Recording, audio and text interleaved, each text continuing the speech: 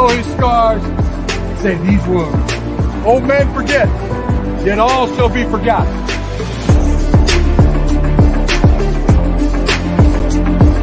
For he today who sheds his blood with me shall be my brother. Got a question for you. Who's got it better than us? Nobody!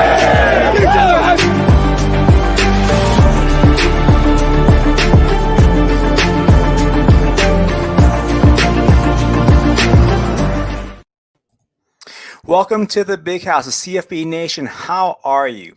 I'm Andy, and we're back again with another episode, so let's get right to it.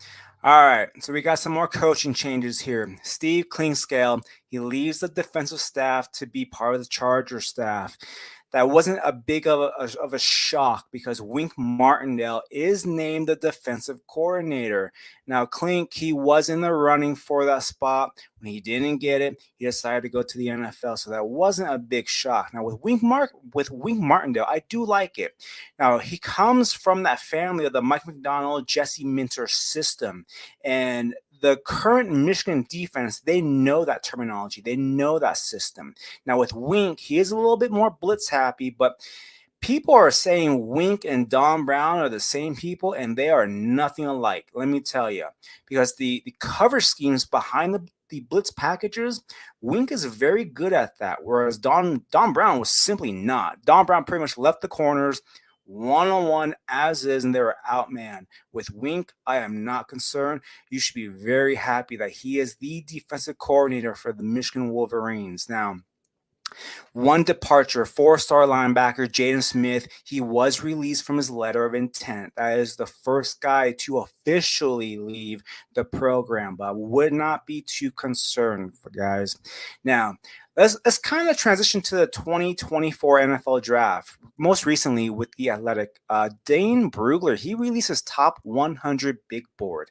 And on the top 100, the first guy is number 24, J.J. McCarthy. He has him as his quarterback 4. If you've listened to the pods, they've mentioned him possibly at the 11, 12, 13 range, with the fallback option being with the Rams, and then possibly a team trading up into the first round to get that fifth-year option. J.J. McCarthy is looking more and more like a first-round pick with every passing day. The second guy on that list is number 39, Junior Colson. He is the linebacker 1 for Dane Brugler. He's a very good player, and I would not be surprised if he also got into the back half of the first round. He is someone who's going to make plays on the defense in the NFL, and it's going to be a tackling machine on that weak side linebacking crew. At number 45, we have Roman Wilson. He checks in as wide receiver number 9, and he should probably go in the second round. Number 60 is Mike Sanderstill. He is the quarterback or cornerback 9. He's been the heart and soul of that defense. He started his career as a wide receiver, converted to a cornerback because he did whatever he wanted to help the team. Now, he's at number 60. He could easily go into the back half of the second round. Number 66 on his big board is Chris Jenkins. He's the 5th-ranked defensive tackle, and he is someone that's going to eat a lot of space. I would not be surprised if he becomes a very good run-stuffing defensive tackle in the NFL. And then to round out the top 100, number 73, Blake Corum. He's the RB2 for Dane Brugler. That's pretty interesting. We'll have to see where the running backs go in the NFL draft. Personally, I think the running back 1 off the border will be Jonathan Brooks, probably, I would say, at the end of the second round to the early third round. So Blake Corum might slide into that third round range, if not possibly the fourth round range. Now let's talk about the NFL Combine. That was also released as well, and there is a slew of Wolverines going to the Combine. Let's list them off for you. Quarterback, J.J. McCarthy. Running back, Blake Corum. Wide receiver, Roman Wilson and Cornelius Johnson. Tight end A.J. Barner, he's been invited. He was someone who played very well in the Senior Bowl practices. On the offensive line, Carson Barnett, Ladarius Henderson, Trent Jones, Trevor Keegan, Drake Nugent, Zach Zinter. They've all been invited. On the defensive line, Jalen Harrell, Chris Jenkins, Braden McGregor. Linebackers, Michael Barrett and Junior Colson. And then on the defensive backside, Mike Sanderstill and Josh Wallace. Now that rounds out the NFL Combine invites. Those are a lot of Wolverines that's going to be invading the NFL Combine. We're going to see a lot of these guys get drafted over the 3-day weekend of the NFL draft. This should be a time of celebration because these are the guys that helped brought us the national championship. Now we've head to the profile segment, and now every week we're going to do different players, different profiles, get you ready to know who these guys are, who's going to be the next name that you need to know. Now the freshman player profile of the day is wide receiver Channing Goodwin. He is 6'1", 175 pounds, a 3-star in the composites, rated as high as wide receiver 50 and as low as wide receiver 149. He averages out to be wide receiver 86, and he comes in as my wide receiver 59. Now he is someone that is a pretty good route runner.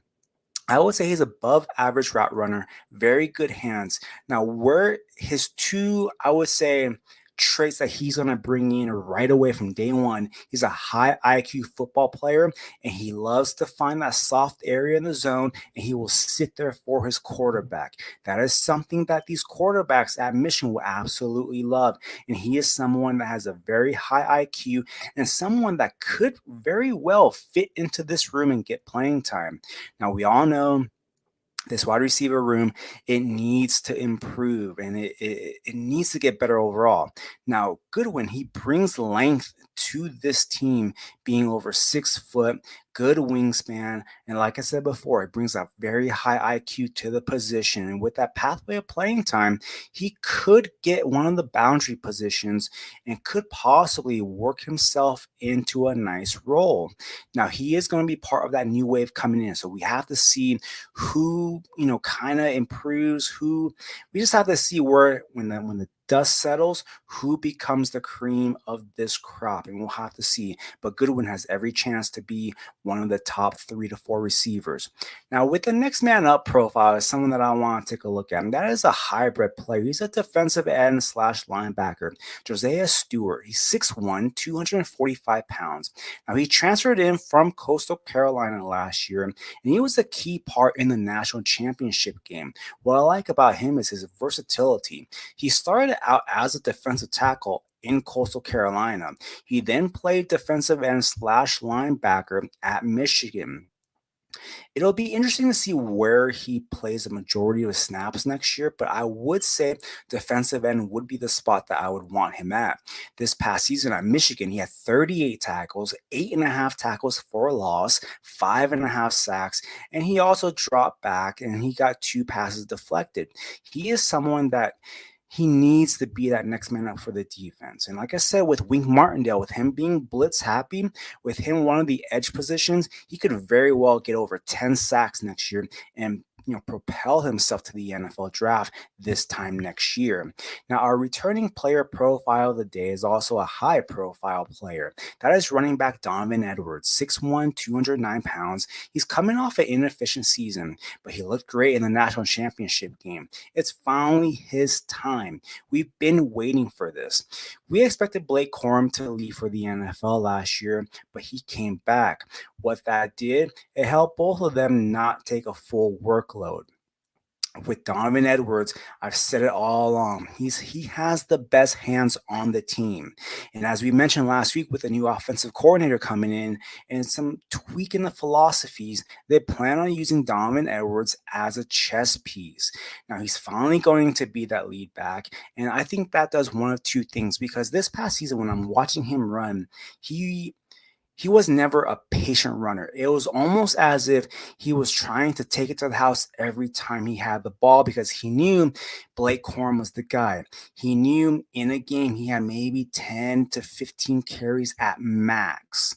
And so every time he got the ball, he was just, it was like he was shot out of a cannon. He just wanted to go and just prove his worth and get more touches. With him being a lead back, I believe he's going to be more a patient runner. What he does need to also improve on is his vision, but I believe that will come with him knowing he's going to get about 20 to 25 touches a game. I think that has a lot to do with it. He needs to know that he's not going to be taking out the very next play for someone else. With him being that lead back, I expect him to get about 65 65 to 70% of the carries between him and Mullins. So with him being there for at least a 2 down, if not a full 3 down back in a series, he's not going to be that guy who's going to look to take it to the house. He's going to be someone that's going to allow what the defense give him, take 4 or 5 yards. He'll settle down. And I believe at the end of next season, he's going to have over 1,200 all-purpose yards. And he's going to be the player that we all hoped for. It's finally his time. Now, the throwback player of the day, wide receiver Amani Toomer, or as Chris Berman likes to say, well-dressed Armani Toomer. Now, in 1992, as a true freshman, he made an impact right away. 16 catches, 238 yards, and a touchdown. As a sophomore, he became that deep threat. He averaged 19 yards a catch. His breakout season was 1994 when he was a junior. He didn't start any games at all and still had 49 catches, 1,033 yards, and 5 touchdowns. In 1995, as a senior, he finally became a starter. He was routinely double covered as he was a speed burner on that team. Now, what happened the very next year in the NFL draft? He was taken in the 2nd round, number 34 overall, to the New York Giants. Now, Toomer will go on to have a great NFL season. He would have 6 seasons of over 60 catches or more, 5 straight seasons of over 1,000 yards or more. In his 12-year career, he amassed 668 catches, 9,497 yards, 54 touchdowns, and a Super Bowl champion. Now, that has been the episode this week for Welcome to the Big House. And I want to thank you for tuning in to another episode. And I want to give a special thank you to Dwight Peoples for that intro. I want to give a special thank you to Nino Brown for producing me and the entire CFB family. You can also follow me on Twitter or X at Andy_Fam1. Until next week, who's got better than CFB Nation?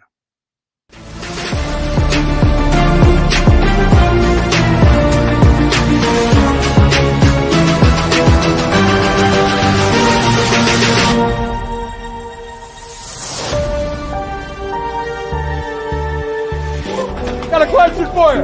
Who got